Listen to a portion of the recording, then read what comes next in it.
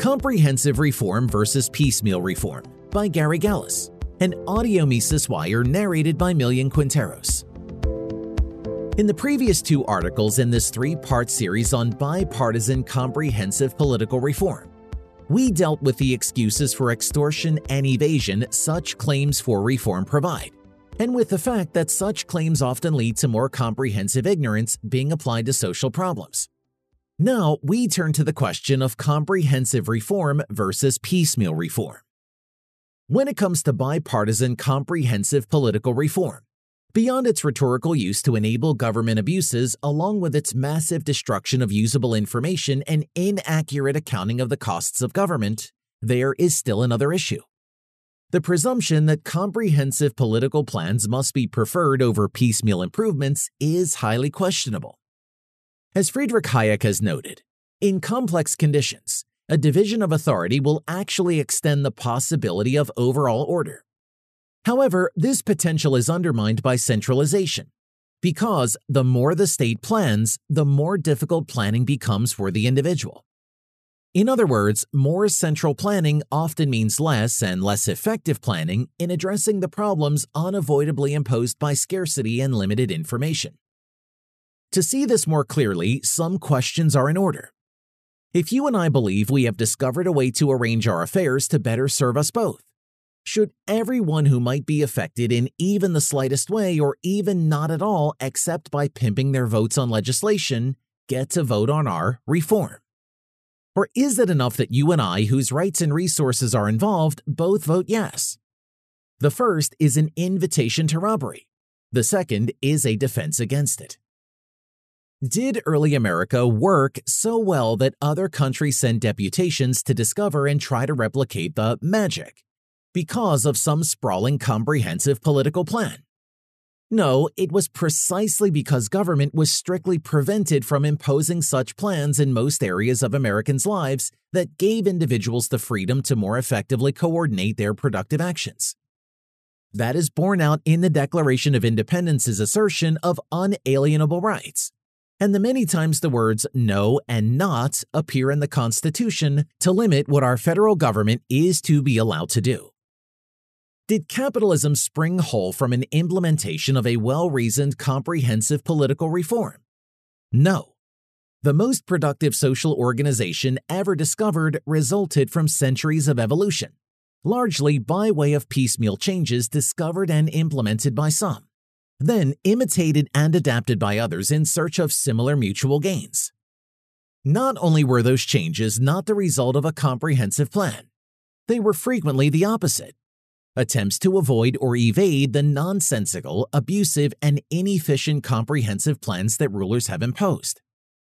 In other words, the annals of politics show a long train of comprehensive plans that, while based on freedom, not only do not advance the incredible productivity of the voluntary associations of capitalism, but also hamstring both freedom and capitalism as well as impoverishing societies. One could say that comprehensive political plans have often been roughly as responsible for peaceful and productive societies as blood-sucking parasites have been responsible for a shark's high speed in the water. Despite the problems that bedevil comprehensive political plans, there is one central plan that can benefit all members of a society, except for predators who prey on others: jointly protecting everyone's private property. As John Locke pointed out and many of America's founders echoed, that is the only thing the government's coercive power can do that can make all citizens better off. In other words, don't ever allow the violation of others' rights is adequately comprehensive for extensive, successful social cooperation.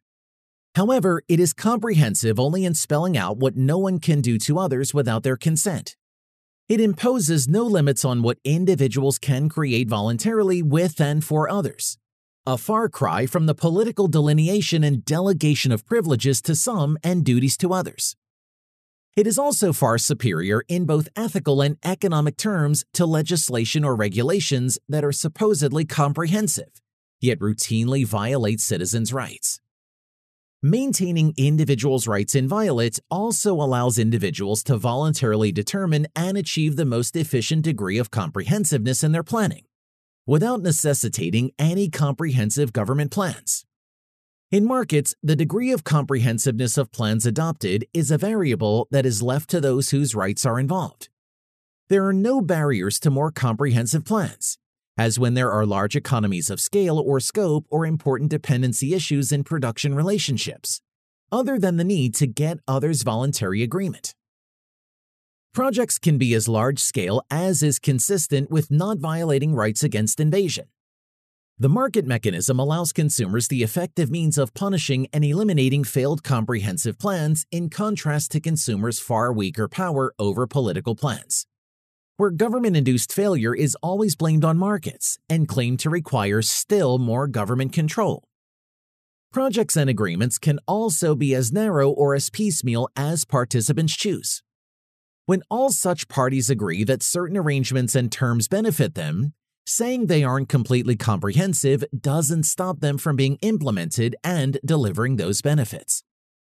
The supposed need for bipartisan political action, coupled with claims such action must also be comprehensive, provides an excuse for a great deal of waste and many political abuses. However, people don't need such government dictates for social cooperation. Individuals can put together plans of whatever degree of comprehensiveness they find mutually agreeable, without violating losers' rights, which is the ultimate source of political benefits. These plans include piecemeal changes that are often more appropriate to the circumstances and knowledge available to the parties involved. In fact, comprehensive government planning reduces our ability to coordinate our actions effectively by replacing massive amounts of valuable individually held information with increased ignorance as the basis of policy. In contrast, the only comprehensive political commitment necessary is a commitment not to violate any citizen's rights, including by imposing new and improved comprehensive plans. Friedrich Hayek may have best described the upshot of comprehensive political planning when he wrote, "To act on the belief that we possess the knowledge and the power which enable us to shape the processes of society entirely to our liking, knowledge which in fact we do not possess, is likely to make us do much harm." Recognizing the weakness of the case for such planning is the first step to limiting rather than expanding how comprehensive that harm can be. For more content like this, visit Mises.org.